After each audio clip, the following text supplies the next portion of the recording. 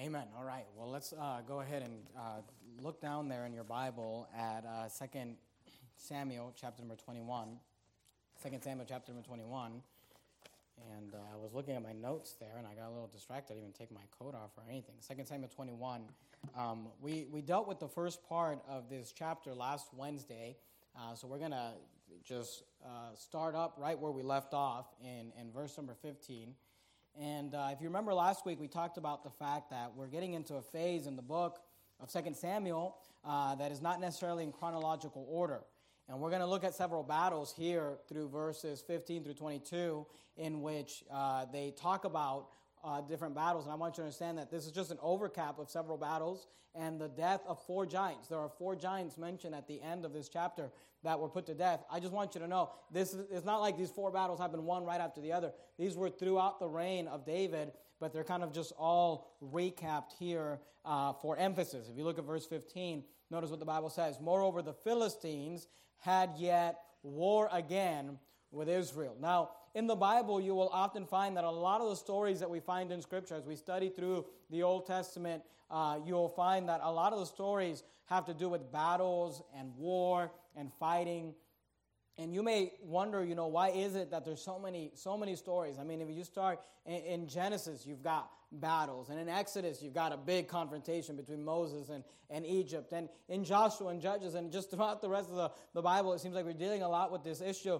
Why is that? And I think the reason for that is because the spiritual life in the New Testament is often likened to a battle or to a war. You don't have to turn there, but Ephesians 6:12 says this, "For we wrestle not against flesh and blood, but against principalities, against powers, against the rulers of the darkness of this world, against spiritual wickedness in high places." Again, you don't have to turn here, but in 1 Peter 5:8, the Bible says this, "Be sober, be vigilant, because your adversary," your enemy, your adversary, the devil, as a roaring lion walketh about, seeking whom he may devour. See, you and I spiritually are in a battle. We are in a war spiritually, not physically, not against flesh and blood, but against the devil, against the principalities and powers, against the rulers of the darkness of this world. So I think God gives us a lot of stories in the Old Testament about battles, because in some ways, we can learn lessons about those battles and apply them to our spiritual life. So here we've got this chapter, this end of the chapter, and you've got several battles that are talked about here, and we're told that the Philistines had yet war again with Israel. Go look at verse 15. Notice what it says. "And David went down, and his servants with him, and fought against the Philistines, and David waxed faint." Now I want you to notice in verse 16 what the Bible says. "And Ishbi-Benoth, which was of the sons of the giants." You see that? So we're going to talk about several giants, and we're talking about giant slayers tonight, and these men that slew these giants, which was of the sons of the giant, the weight of whose spear weighed 300 shekels of brass in weight. He being girded with a new sword, notice what it says, thought to have slain David. Okay? Now I want you to notice that phrase in verse 16, thought to have slain David. That phrase doesn't mean that he thought he killed David, all right? What that phrase means is that he intended to kill David. He was thinking about killing David. He had one goal when he went down into this battle. He had one goal, and that was to kill David. That was to take out David. That was to take out the king. You may ask, why? Well, notice in verse 17. "But Abishai, the son of Zeruiah, succored him, and smote the Philistine, and killed him. The men of David swear unto him, saying, Thou shalt go no more out with us to battle." Notice what they said, "that thou quench not the light of Israel." Now keep your place there in 2 Samuel 21. That's our text for tonight. But go up into the book of Mark just real quickly. Mark chapter number 14. Matthew, Mark chapter 14. They said, "You're not going to go to battle with us anymore, that thou quench not the light of Israel." And the idea there is this. The reason they wanted to kill David, I don't know why. Every time I'm going to get up and preach now, I'm going to have an issue with my throat. The reason that they wanted to kill David is because he was the leader. And anybody knows in battle, if you've been in military or whatever, just paid attention to anything, if you can get rid of the leader, then you can set everything into chaos. Because they said, look, David, if you die, you will quench the light of Israel. You will that will be worse for us than if just some regular soldier, just some regular person was to die. And Jesus kind of taught this concept in Mark 14. Look at verse 27. Notice what Jesus said. And Jesus saith unto them, talking about when he was going to die. And Jesus saith unto them, all ye shall be offended because of me this night. For it is written, I will smite the shepherd, and the sheep shall scatter. Jesus realized, because he was the leader of the disciples there and of that movement that he was starting, of that church that he was starting, because he was the leader. When he got arrested and when he got crucified, that when they smote the shepherd, the sheep would scatter. Because when you can get the leader to fall, or when you can get the leader to die, when you can get the leader to quit, then the rest of the followers will often be in disarray. And in battle, the enemy will always go after the leader. So if you are a pastor, or if you have the desire of being a pastor someday, if you are a husband, or you are a father, or if you are a mother to children, if you lead anyone in any capacity, you ought to keep in mind and you ought to remember that the devil always has his target on the leader first. Because if you smite the shepherd, the sheep will scatter.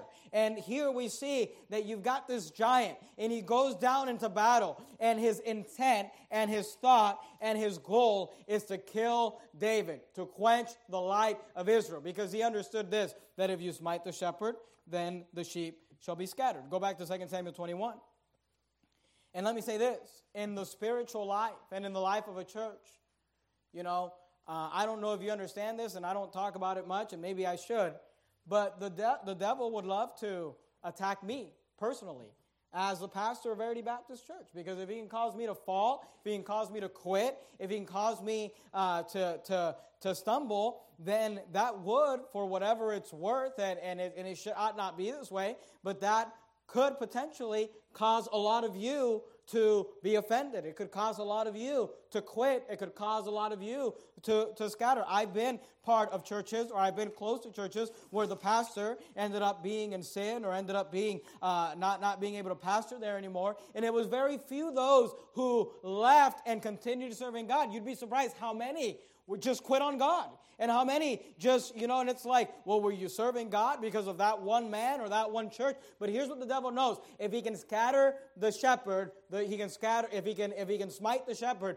the sheep will scatter. And within a church world, let me just say this to Verity Baptist Church. If you would do me a favor, help me realizing that the devil would like nothing more than to see me quit or falter or fall into sin. And let me say this.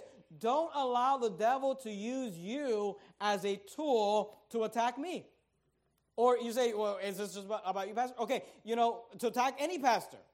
If you leave Verity Baptist Church and you go to another good church somewhere, hey, don't be used of the devil as a tool to attack the leader, to attack the David of that church or of that movement or whatever it may be, because you can be used as a tool of Satan. Remember, Peter goes to Jesus and begins to rebuke him and begins to tell him. And what does Jesus say? He says, get thee behind me, Satan. Because Peter was being used as a tool. And I believe that sometimes Satan will use church members, as a tool to attack the leadership. And here's the thing, and here's the question I want you to ask yourself. Are you a help or are you a hindrance? Are you a help or are you a hindrance to your pastor? Are you a help or are you a hindrance to this ministry? Are you a help or are you a hindrance to this church? And if you don't know, just come ask me. I'll tell you which one you fall under. Okay, I'm just kidding. Don't ask me. But you probably do know. And sometimes the devil will use people to try to discourage the pastor. People with bad attitudes. People with critical spirits. People who complain and who always see everything in a negative way. Here's the question I have for you. Is that you? Are you someone that the devil could use to try to get to the leader, whether it's me or whoever it might be, to try to discourage, to try to attack? Because here you got this giant, and he's thinking, his thoughts, his goal, his intent is to kill David. If I can kill David, the rest will scatter. If I can get David, the rest will be scared. And oftentimes what Satan will do is he will use people to attack the pastor. Oftentimes I've noticed in ministry, and I know this because I've talked to other pastors and other men that are in ministry, and what we have found is this, that often the devil will use church members, maybe not to attack the pastor directly, but to attack the pastor indirectly by attacking his family. You ladies, you ought to ask yourself this question. Are you being used of the devil to attack the pastor's wife? Because I don't know if you know this, but I can't pastor without a wife. It's one of the qualifications for ministry. I need to have a wife that is involved and that is spiritual and that is right with God and that loves the Lord in order to be able to do the things that I do. And praise the Lord that we do have that at Verity Baptist Church. But let me ask you, ladies, are you a help or are you a hindrance? Are you a tool? Because here's what we've noticed, not just in this ministry, but almost every ministry that I've ever been a part of or that I know of, you will have ladies who will have this critical, and here's the key word, competitive spirit with the pastor's wife. And you got these women that they become like these wannabe pastor's wives, And they see her leading the ladies' tea, and they see her planning the baby showers, and they see her doing this, and they see her doing that, and they want to just like compete with her. And whenever they can, they're like in competition, or they're trying to make her feel bad, or they're trying to make her look bad, or they're trying to act like they're way more spiritual or whatever. Hey, listen, here's a question I have for you, ladies. Are you a help or a hindrance? Are you that giant that's just got his sights set on the leadership and on his family and trying to hurt and be part of that? I've seen many churches be destroyed by a pastor's wife. I've seen many churches be destroyed because the devil attacked the pastor's wife. And you ladies ought to, and we don't have issues here with my wife. My wife is tough. I mean, she's tougher than I am, all right? And she'll beat you up too if you don't, pay attention. But here's the thing. You ladies, you ought to be trying to be a help and a hindrance and to be a protection around her, not be a problem she has to deal with. You men ought to try to be a help and protection. And I'm so thankful for the men in this church that will often put themselves between me and problems, and they will take care of so many issues, and they will take care of so many problems, and they'll just deal with it. And they realize Pastor doesn't need to hear this right before he preaches. And sometimes people wonder, Pastor, why don't you mingle with people right before you preach? You want to know the honest reason why I don't? Is because people tell me really stupid things right before I preach. And they try to put me in the wrong mindset, I feel like. And people will walk up to me and want to argue about some stupid thing or tell me about how they're quitting the church or whatever. And I don't need to hear that right before I preach. I'd rather you tell me that on the way out. I can just kind of slam the door, when you're walking out or whatever. And you say, well, that's the wrong. I'm just trying to protect myself as a leader. I try to protect my wife. Here's another way people will attack the leadership, by placing non-reasonable expectation on the pastor's children. And then attempt to burden them with those expectations. I mean, I've been shocked. I mean, my children are young. My oldest is 9. And I've been shocked at the expectations that people will burden on them. Like if there's some sort of a, and please understand this. There's qualifications for leadership. The Bible says that the pastor's family ought to not be riotous and unruly, and we understand that, and we get that. And they ought not be, living in fornication, and they ought not be living as drunkards, and they ought not be just riotous and unruly, and we get that. But at the same time, realize they are just kids. And people, I'll watch parents. Their kids, can run around and make a mess and do this, but when the pastor's kids do it, it's like, oh no, and it's like, look, they're just kids. It's not like when I became a pastor, they got some sort of a, angel status or something. That would have been nice. But be careful that you're not placing unreasonable expectations. If you knew how many pastors' kids grow up to not serve God because of the way they're treated by their church family. If you knew how many pastors have to quit the ministry because of the way that people treat their wives.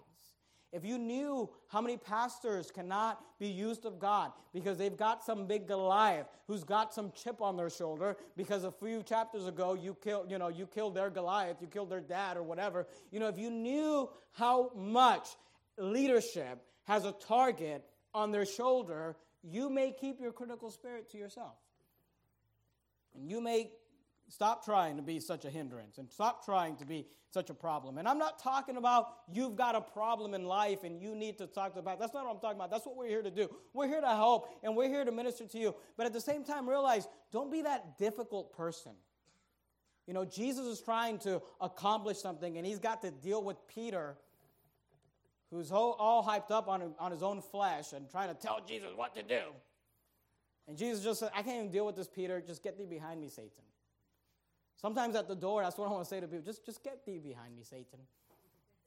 I can't even deal with this right now. You're not in the right frame of mind to be able to deal with those things. So I want you to notice one lesson that we learned from here is that the leader will always have a target on his back. In the battle, the enemy will always go after leadership. And let me talk to some of you guys. And we've got, I don't know how many guys. I think we've got 8 guys that are in my class that we're training for future ministry. And let me talk to those of you that are married or you're not married and you're praying to get married. You need to make sure your wife's ready for the ministry. In our movement, there's this idea that, well, the pastor's wife is not a position, and I get that it's not a position, but it is mentioned in the qualifications for a reason.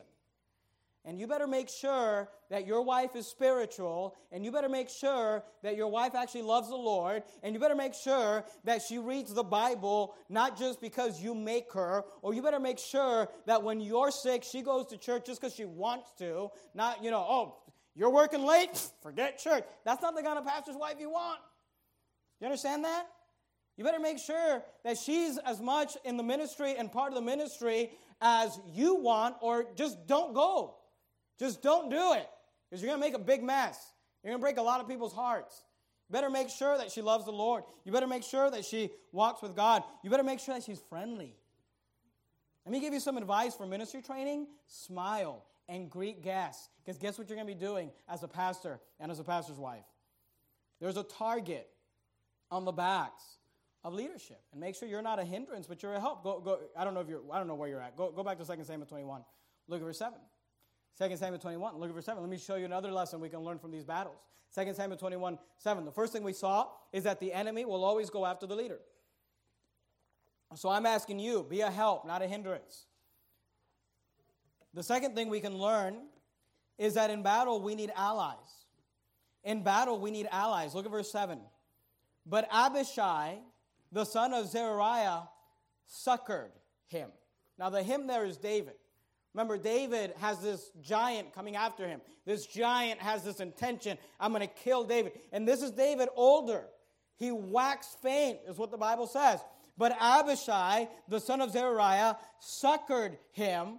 The word succor means to help, to relieve, to bring aid, and smote the Philistine and killed him. So please understand what's going on here. It's not David killing the Philistine, but Abishai is bringing aid and relief and help to David, and he smote the Philistine, and he killed him. And the men of David swore unto him, saying, Thou shalt go no more out with us to battle, that thou quench not the light of Israel. Go to the book of Ecclesiastes. You're there in 2 Samuel. Go to Ecclesiastes chapter number 4. You're going to go past 2 Samuel, 1st, 2nd Kings, 1st, 2nd Chronicles, Ezra, Nehemiah, Esther, Job, Psalms, Proverbs, Ecclesiastes. Ecclesiastes chapter number 4. Ecclesiastes chapter number 4. Whenever I go preach anywhere, whenever I'm a guest speaker anywhere, I always try to publicly not only thank the pastor, but thank the pastor's wife. And I always try to help the church family to understand, hey, don't just be grateful for your pastor and then treat your pastor's wife like she's a nobody. Make sure you're thankful for your pastor's wife. You don't realize that they're in ministry just like we are. And you know what? When I was getting, 20 death threats a day for 3 weeks, and all these people were telling me all these weird and disgusting things that they wanted to do to my children because of my preaching, guess what? Those were her kids too. She was dealing with that too. And some of you want to act like, oh, well, she's just nobody, and I'm just going to step in. No. You be respectful to your pastor's wife. And you make sure you take care of her, and you make sure you love her. And you make sure you take care of your pastor. And if it's not, it's not me, then go join some other church and take care of that guy. But make sure that you realize that leadership has a burden on them. And ministry is difficult. Ecclesiastes 4, look at verse 9. Notice what the Bible says. Ecclesiastes 4:9. 2 are better than 1, because they have a good reward for their labor. You get more done when there's more people involved. Look at verse 10. For if they fall, the one will lift up his fellow. Don't miss that. For if they fall, the one will lift up his fellow. You know what it doesn't say? For if they fall, the one can kick his fellow while he's down. That's not what it says. See, it doesn't say you're there to kick him while he's down. It says you're there to pick him up. It says you're there to be a help.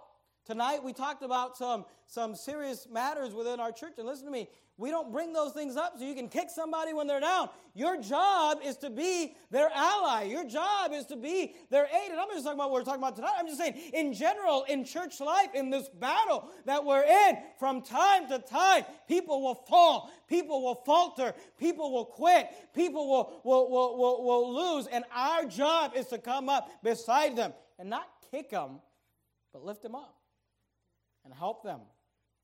For if they fall, the one will lift up his fellow. Our job isn't to go on Facebook and give up and talk all their gossip about everything.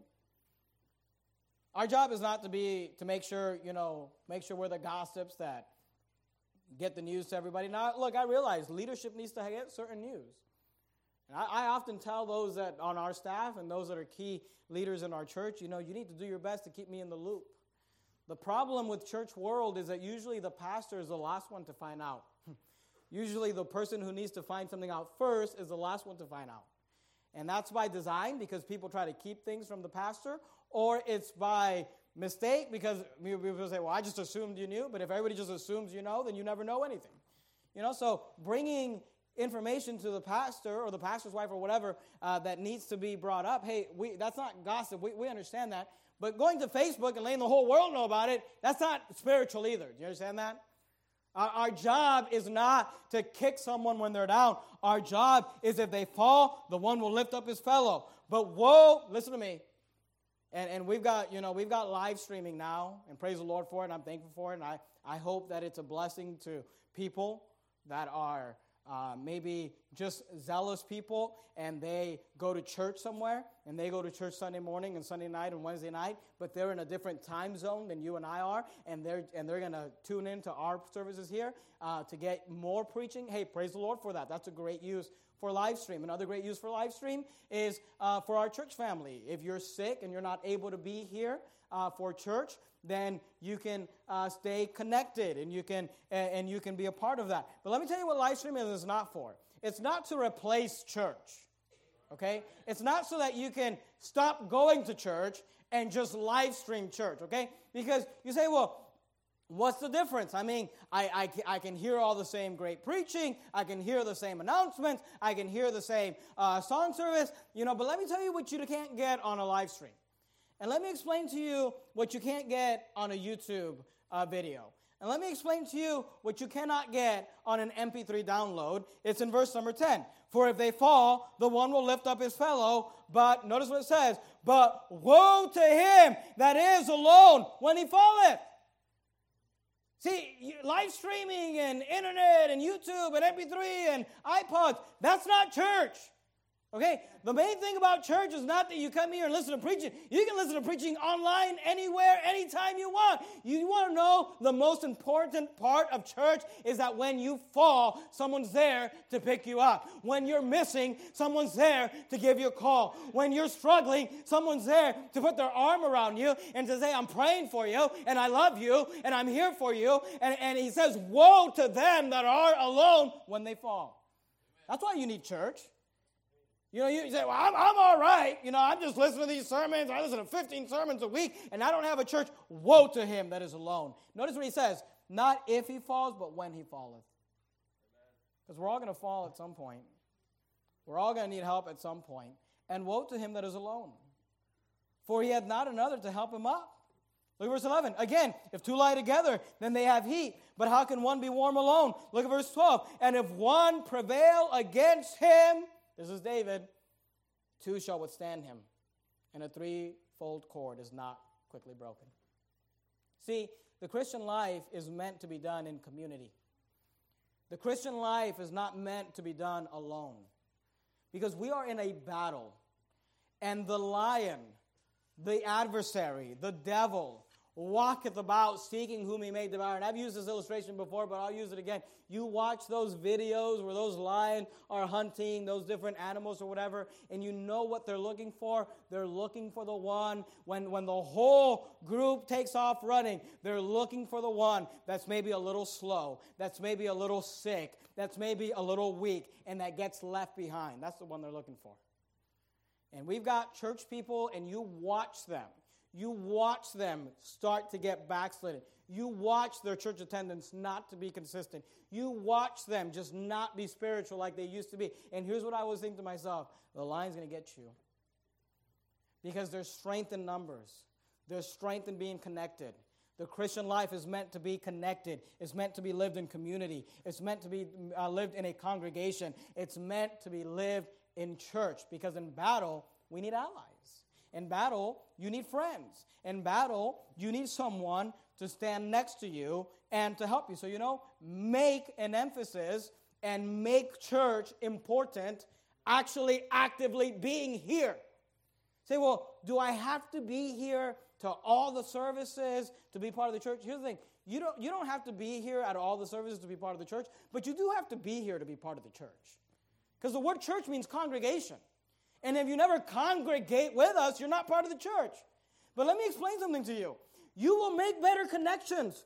You will develop better wingmen to help you. You will develop better friendships the more you are here, the more consistent you are here, the more you come to all the events, the more you show up for fellowship. If you show up early and stay late, hey, you will just develop more people that are looking out for you. Because in battle, we need allies. So I said number one, in battle, we need realize that the enemy is always after the leader. And in battle, realize that you need allies and you need friends and you need someone. Here you have David, great king, mighty David, the Goliath killer. Had Abishai help him. Had Abishai relieve him. Had Abishai aid him. Even a David needs help from time to time. Let me give you the fourth lesson we can get from this chapter. Look at verse 17. But Abishai, the son of Zeruiah, succored him and smote the Philistine and killed him. Then the men of David swore unto him, saying, notice what they said to him, thou shalt go no more out with us to battle, that thou quench not the light of Israel. They said, you are not going out anymore, because he waxed feeble. He was getting older. He couldn't keep up anymore. And they told him, hey, you're not going to go out anymore. Here's the fourth lesson we can learn from this passage. One day, your fighting days will be over. One day, your fighting days will be over. Go to 2 Timothy chapter number 4. 2 Timothy chapter number 4. If you can find those T books in the New Testament, you got them all clustered together. 1st and 2nd Thessalonians, 1st and 2nd Timothy, Titus. If you could find 2 Timothy chapter 4. Now, do me a favor. When you get to 2 Timothy 4, put a ribbon or a bookmark or something there, because we're going to leave it and we're going to come back to it. But 2 Timothy chapter 4, and look at verse number 6. 2 Timothy chapter 4, and look at verse 6. They told David, the great warrior. David's probably the greatest warrior in the Bible. I mean, more victories, more successes, more battles were won by David than by anyone. I mean, maybe Joshua, but David was definitely up there, and his mighty men in the battles. But there came a day for David when they told him, you're too old. When they told him, you're too slow. When they told him, you're too weak. When they told him, you're a liability. When they told him, thou shalt go no more out with us to battle, that thou quench not the light of Israel. And you know what? For you and for me, it's what we talked about on Sunday morning. Your time is running out. There will come a day when you can't, listen to me, there will come a day when you cannot go out soul winning anymore. There will come a day when you won't be able to read 9 chapters a day. There will come a day when you will not be able to have Bible time with your children. There will come a day when you will not be able, men, to stand up behind a pulpit and preach. It's just the truth. There will come a day when I no longer will be able to lead this church as pastor. You say, well, what's the lesson? Are you there in 2 Timothy 4? Look at verse 6. Notice the apostle, probably one of the greatest evangelists, missionaries, soul winner, whatever you want to call them, that walked on this earth. 2 Timothy chapter 4 and verse 6, he says, For I am now ready to be offered, and the time of my departure is at hand. I have fought a good fight. I have finished my course. I have kept the faith. He said, hey, I'm now ready to be offered. The time of my departure is at hand. He realized that his fighting days were over. And one day your fighting days will be over. You're running out of time. You say, well, what do we learn from that? Here's what we learn. If you're going to do something, you better do it now. Amen. If you're going to accomplish something, I just have this mindset as pastor. I'm 30 years old. I'll be 31 here in a couple of weeks or several weeks or something. And that's not very old. And I still consider myself a young person. And I don't care what you say, okay? I'm a young person. But here's the thing. I've just decided if we're going to do something, we got to do it now. We got to treat 2017 like the last year that we'll ever be in ministry. I've got to treat every sermon, every time I get up here with a mic behind the pulpit, it may be the last time I ever get up and preach. It may be the last time you ever knock on that door. It may be the last Saturday you get to go soul winning. It may be the last January you get to read. Be part of 9 chapters today. I'm just telling you that there's coming a day when you won't be able to fight anymore. So fight now. So get involved now. So get engaged now. See, they told David, you're not going to kill any more giants, David. In this chapter, 4 giants are going to die, and David won't kill any of them. But at least David could say, I killed Goliath. And some of you are going to get to the place where we're going to say, hey, you can't do it. It's too late. It's done. But yet there's no Goliath in your history. There's no bear or lion in your history. There's no great battles in your history. One day your fighting days will be over. When you get to heaven, you won't be able to get anybody saved. Better do it now. When you get to heaven, when your kids are grown and married, you won't get to invest in them anymore. I hate to break it to you, but they're just not going to be interested. They're going to love you, but they're going to be adults, grown up, and you're going to wish that they would spend time with you and wish that you could invest in them. You're going to look at all the decisions that they're making and say, I wish that you were spiritual and I wish that you were right with God. Hey, why don't you invest that when they're 8, not 18?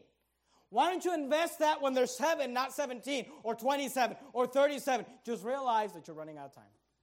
I know it sounds like a repeat from Sunday morning, but one day your fighting days will be over. Let me give you the 5th one. I gotta move quickly. Keep your place there in 2 Timothy. Go back to 2 Samuel 21. Keep your place in 2 Timothy. We're going to come right back to it.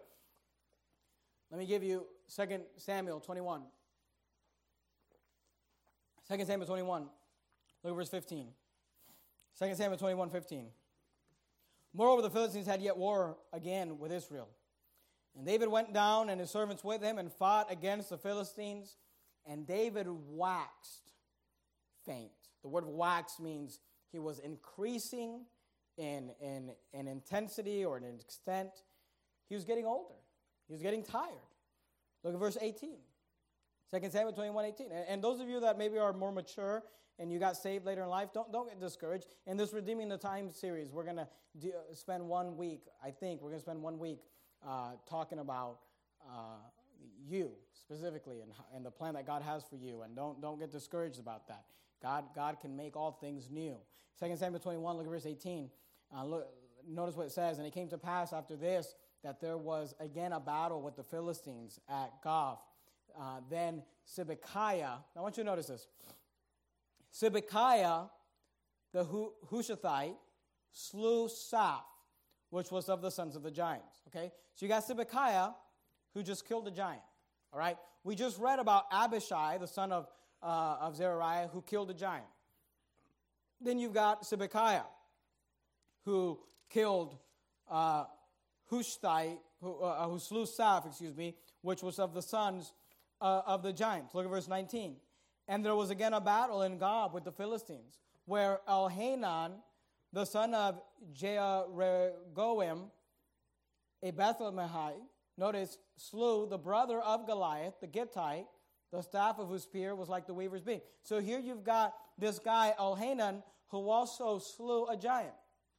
You know what we're reading about here? We're reading about the next generation of giant slayers. I mean, remember David? Remember the story with David when Goliath? No one wants to fight the giant. Everybody's afraid.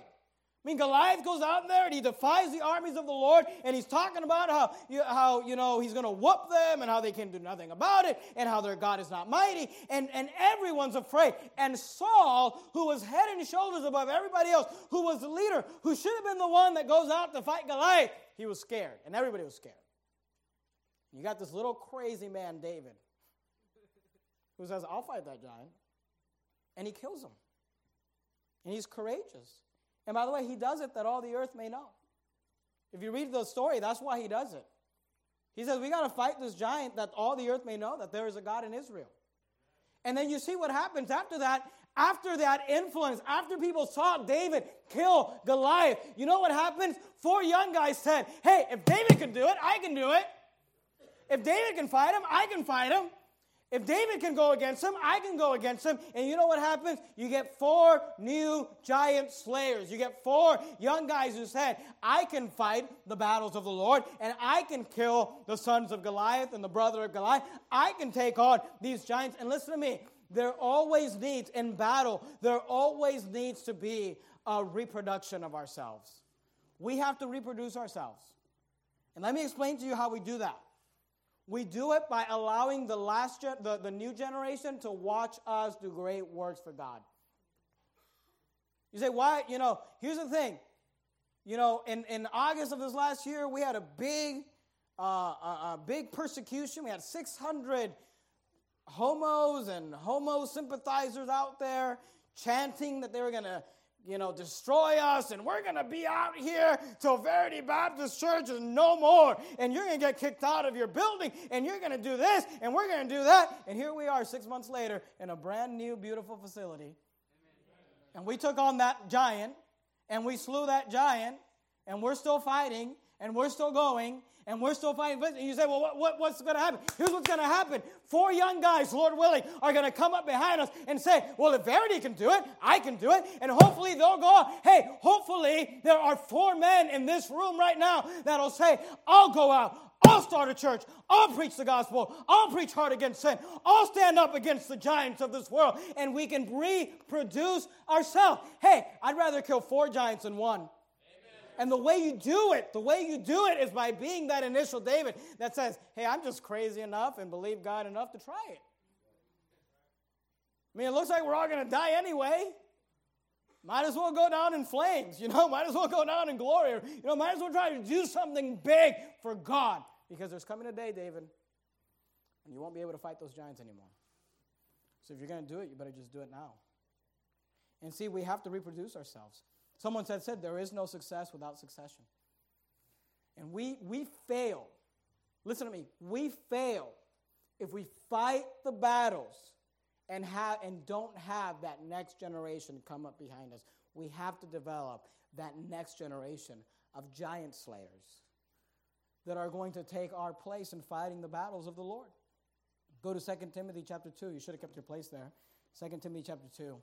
I'm out of time. We got to finish up. 2 Timothy chapter 2, look at verse 2. 2 Timothy 2:2. Notice what the Bible says. And the things that thou hast heard of me among many witnesses, the same commit thou to faithful men. Notice, who shall be able to teach others also. See, the goal is to reproduce ourselves. There is no success without succession. And by the way, it's not just for preachers. It's not just for men. It's for you ladies too. You're there in 2 Timothy. Go to Titus just real quickly. We got to do it fast. Titus chapter number 2. Titus chapter number 2. Look at verse 3. Titus chapter number 2 and verse 3. Titus 2:3. Notice what the Bible says.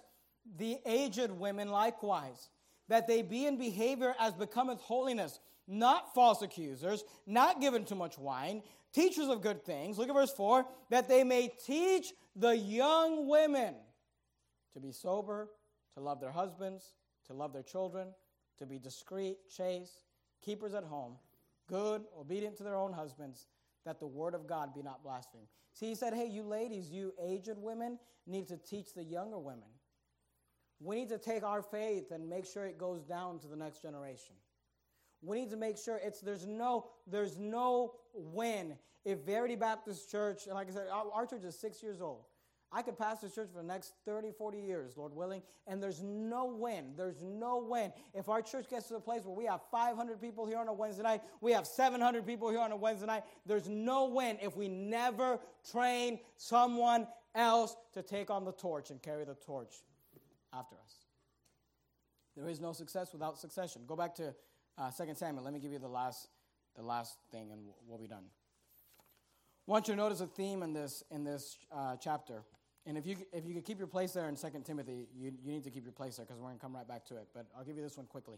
2 Samuel 21, look at verse 15. I want you to notice what the Bible says. Moreover, notice what it says. Moreover, the Philistines had yet war again with Israel. Do you see that? The Philistines had yet war again with Israel. Why does it say they had yet war again with Israel? Because the Philistines had already had war with Israel, but now they're having another war with Israel. Look at verse 18, same chapter, 2 Samuel 21, 18. And it came to pass after this, so this is a different event, that there was, notice, again a battle with the Philistines. Now we've got another battle. There was again a battle with the Philistines. Look at verse number 19. And there was again a battle in Gob with the Philistines. Look at verse 20. And there was yet a battle in Gath. You say, what is the emphasis here? The emphasis is this. If we're going to win the battle, we need to make sure that we endure. Because it's not just one battle. The Christian life, just listen to me. The Christian life is battle after battle, after battle, after battle, after battle. That's what it is. Just get used to it. Because sometimes people are like, man, I got saved and I got this really big battle. And you know, they're excited because they got saved and this happened and that happened. And I came through it and my church family helped me and people came around me and they succored me and they aided me and we got through it and whoa, that was exciting. And then there was another battle. And I thought, okay, well, I got to deal with this one too. And then there was another battle. And then there was another battle. And sometimes people come to me, they're like, Pastor, does the fighting ever stop? I say, no. Not till you're in heaven. It's just battle after battle after battle after battle after battle. When do you get done fighting the Philistines? You never are done fighting the Philistines. Because see, the fight that we're fighting is against the devil, and we will not be done fighting him until God takes care of him. And the other person you're fighting is your flesh. And you won't be done fighting that guy till the rapture or till you die. So just get used to fight. Just get used to fighting. Just get used to engaging in battle. And when it's time of peace, go back and get some rest. I think Brother Al preached a sermon recently about things to do during time of peace. And that's, praise the Lord for it, during time of peace. Make sure you replenish and get rest. But realize that there's another battle. Just before you get all discouraged, there may be another time when there's people protesting our church outside. There may be another time when there's news cameras harassing us. There may be before you get there and you're like, well, I can't believe this happened again. Just realize the Christian life is battle after battle after battle after battle. Some of them are private, some of them are public, some of them are intense, and some of them are smaller. But it's what the Christian life is about. 2 Timothy 2, look at verse 3. We're done right here. 2 Timothy chapter 2, look at verse 3. I had other things in my notes, but we'll skip them. 2 Timothy 2, look at verse 3. Thou therefore, you see this word endure? It means to have patience, to stay with it. Thou therefore endure hardness as a good soldier of Jesus Christ. If you're going to be a good soldier, so what's it mean to be a good soldier? Here's what it means to be a good soldier. You endure hardness. It doesn't mean you were with us through the Orlando thing and then it wasn't exciting anymore, so you quit. It means you endure. It means you are patient. It means you stick with it. It means you are there. You realize there's another battle coming. The next battle may not be as big. The next battle may be bigger. I don't know. But the Christian life is just battle after battle after battle. So we need to learn to endure. Till we've won. So when do we win? When you see Jesus on the white horse, we won. Till then, just keep fighting. Let's bow our heads. Heavenly Father, thank you, Lord, for these chapters, these passages in Scripture given to us, Lord, to help us, to encourage us, to be our examples. Lord, I pray that you would help us as a church, as individuals, help us to realize there's going to be battles. We're in a battle. Whether we want to acknowledge it or not, we're in a fight. And Lord, I pray you'd help us. I pray you'd guide us. I pray you'd help us to continue to fight the good fight. In your precious name I pray. Amen.